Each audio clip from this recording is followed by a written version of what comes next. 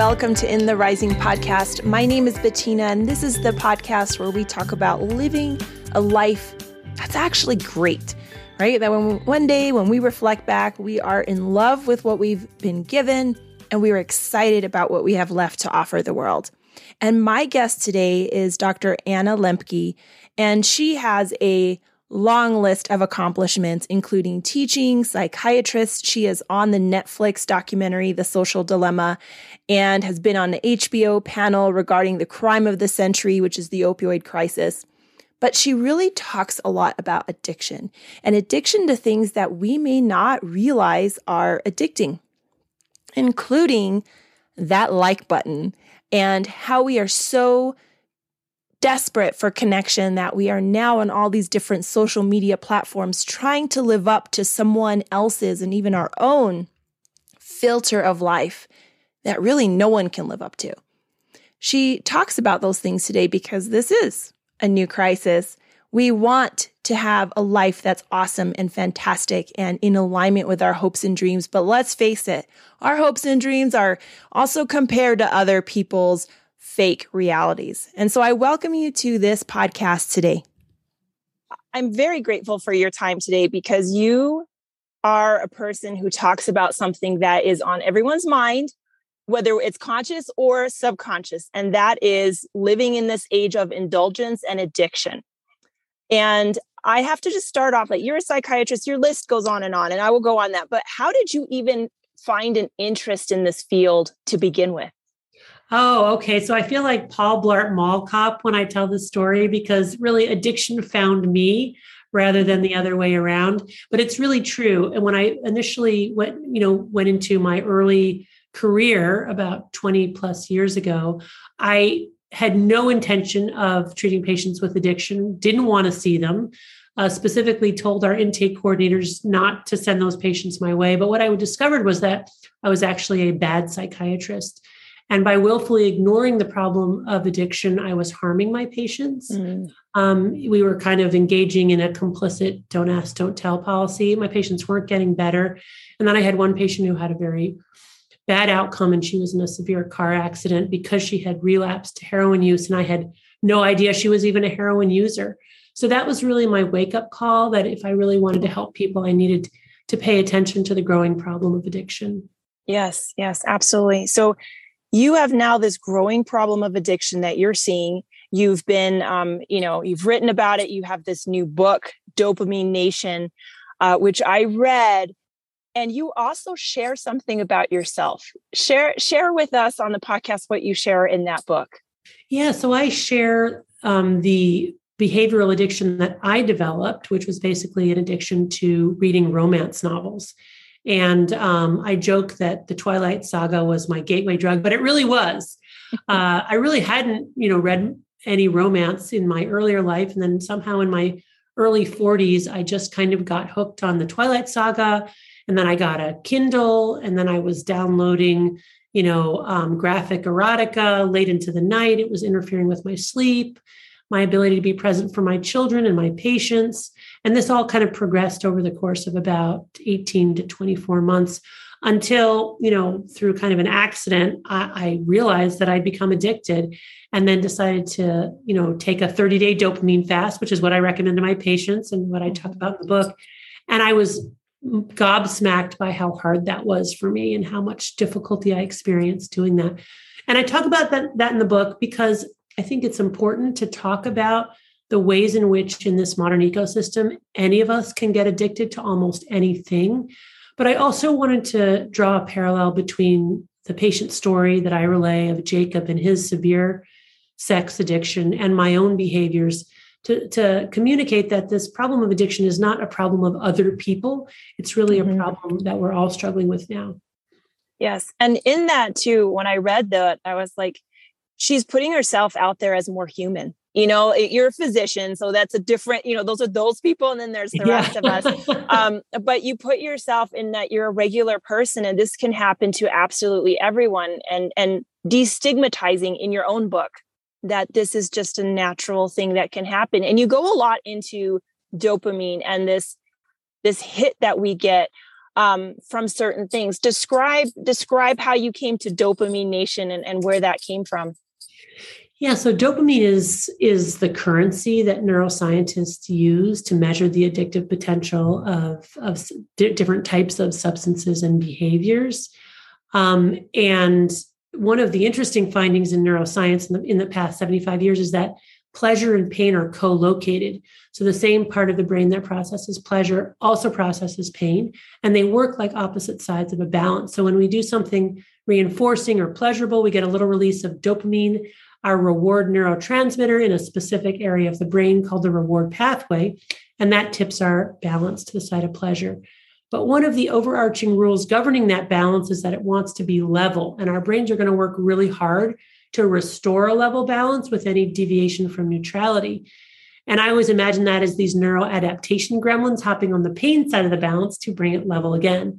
But the thing about those gremlins is they really like it on the balance, so they stay on until it's tipped an equal and opposite amount to the side of pain. And that's our brain down-regulating dopamine transmission, not just to baseline, but below baseline. That's the come down, the after effect, the hangover. Now, if we wait long enough, those gremlins hop off and balance is restored and we kind of move on with our day.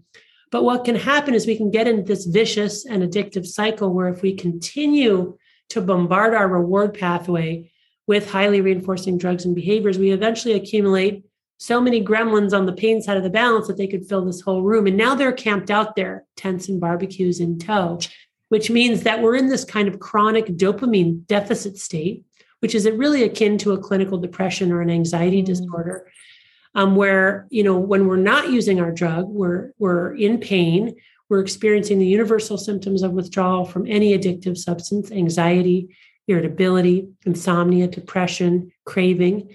And now when we do use, we need greater and greater amounts, higher and higher potency, just to level our balance. So it doesn't even get us high anymore. We just need to use to feel normal. And of course, our ability to take joy in more modest rewards has gone away because we've got these gremlins camped out on the pain side of the balance. And then our focus and our energy really narrows onto this one addictive substance or behavior.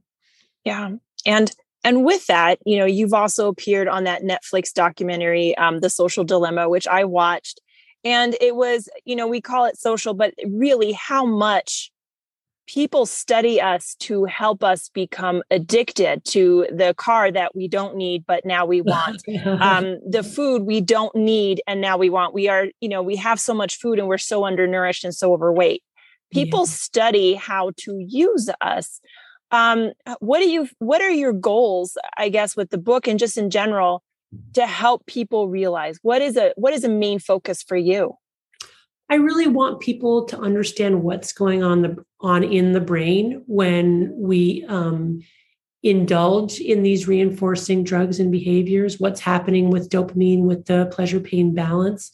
Because I do think that neuroscience framework and that understanding can allow people to observe their feelings and behaviors in real time and get insight so that they can be motivated to change their behaviors. I also hold up people in recovery from severe addiction as modern day prophets for the rest of us, for what we can do to navigate this dopamine saturated world. And then I do talk specifically about technology and the ways that technology has increased access, potency, variety, quantity to make us all more vulnerable to the problem of addiction. Yeah. Yeah. And in this, little docuseries that they had, they have a little family where they're all on their phone and they all put their phone away for dinner and they don't even know what to say to each other. I know. And that resonated with me, that we are looking for connection and someone's right next to us. Yeah. And we can't. Right. And I think that's a key point that, what happens is the more time that we spend online, not only does it hijack our reward pathways such that our real lives become less interesting because we're, constantly bombarding our reward pathways with these high dopamine substances and behaviors, but also we're literally spending less time in real life. And so our real life is genuinely less reinforcing because we're not there, right? We're not investing in it. So the antidote is to really get, off of the computer, Not, never be on it, but get off more and invest in the people around us and the lives we've been given, and thereby make those relationships and our real lives more engaging and more interesting. So we actually want to spend time there.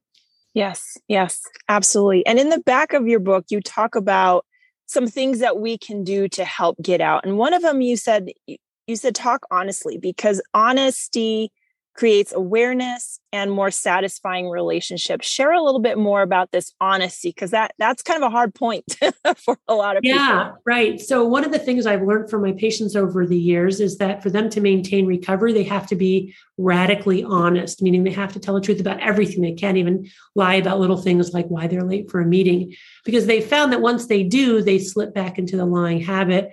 And then pretty soon they're relapsed. So I thought that was really interesting because I wondered what's going on in the brain with lying and with truth telling. That means that truth telling allows us to better manage our consumption. And what I found is that when we tell the truth, especially about shameful things, that we allow more intimacy and stronger connections with other people. Especially if we share it in an intimate way with one other person. And real intimacy, we always talk about, connection, human connection is the antidote to addiction, but we don't ever talk about how to get those human connections. And one way is to be truthful with people in our lives. And of course, once we foster intimacy, that's a very potent and healthy source of dopamine, because we do release dopamine when we feel intimacy. The other thing is that when we're radically telling the truth about things large and small, we can't hide from the reality of what we're doing and lead this double life. We're awake to our actual behaviors. And once we're awake to those behaviors, it's harder to deny that they're happening and harder to rationalize them away. I've also discovered over many years of seeing patients that the stories we tell about our lives aren't just a way to organize the past, they actually inform the future. And they shape our future choices. So when we're telling, untruthful stories about where we've been and what we've done, we're probably likely to repeat the same mistakes going forward. Whereas if we're radically honest about our lives, especially what we've contributed to a problem, we're more likely to be able to encounter those types of challenges in a healthier and more adaptive way going forward. Yeah. So there's a lot of freedom with that honesty. That's right. Enormous freedom. I mean, my patients will say, oh gosh, I don't have to try to remember all the lies, which took, it's a heavy cognitive load, right? To remember who did I tell what? Now I'm free. Like I'm free to be spontaneous in the moment and like live my authentic self. Yeah. Yeah. And I've had another guest one time said that intimacy can also be stated as into me, you see. So you're letting someone into you. Yeah. It's not necessarily just, what intimacy, what we think of sexually. It is really that you're connecting on a soul level, on a heart level, and really dropping those barriers.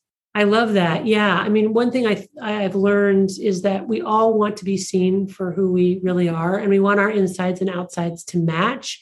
And when they don't, there's a profound feeling of inauthenticity and alienation, which can really drive depression and anxiety. So one of the ways to come out of states of depression and anxiety is to be more truthful and more authentic about what's really going on inside of us. Yeah. My podcast is called In the Rising, as we rise up from whatever, ashes, addiction, broken homes, relationships, etc. Where do you hope to have us as a nation, as a culture, first world, third world country, rise up to next? What is your hope? I hope that we can embrace a new form of, let me call it asceticism.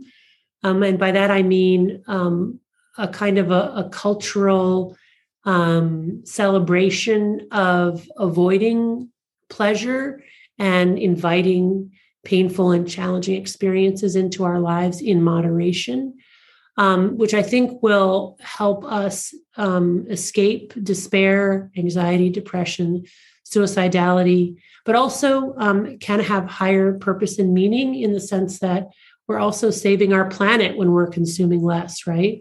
We're less likely to deplete our forests, fuel sources, and fisheries when we're consuming less. So I hope that it can be a way toward mental health and also a way toward higher meaning and purpose. Yeah. Well, thank you for sharing that. What about yourself personally? Where are you still rising up to? Because the list of what you've done is tremendous, and you're a mom. And you do all this, like what are you still rising up to? What is on your horizon? Oh my gosh. Well, I think every day is a struggle, honestly. Even though I have so many blessings in my life, I find that every day is a challenge. When I talk about this pleasure pain balance, I really envision it as me or other people on a plank on a ball, rather than, sort of a triangular based fulcrum. And by that, I mean that in order to stay balanced on a plank on a ball, we have to constantly be moving around, right? It's a dynamic state. We have to every day take stock of where we are, how we can improve our lives, what our lives mean, what our values are, how we can live in accordance with our values.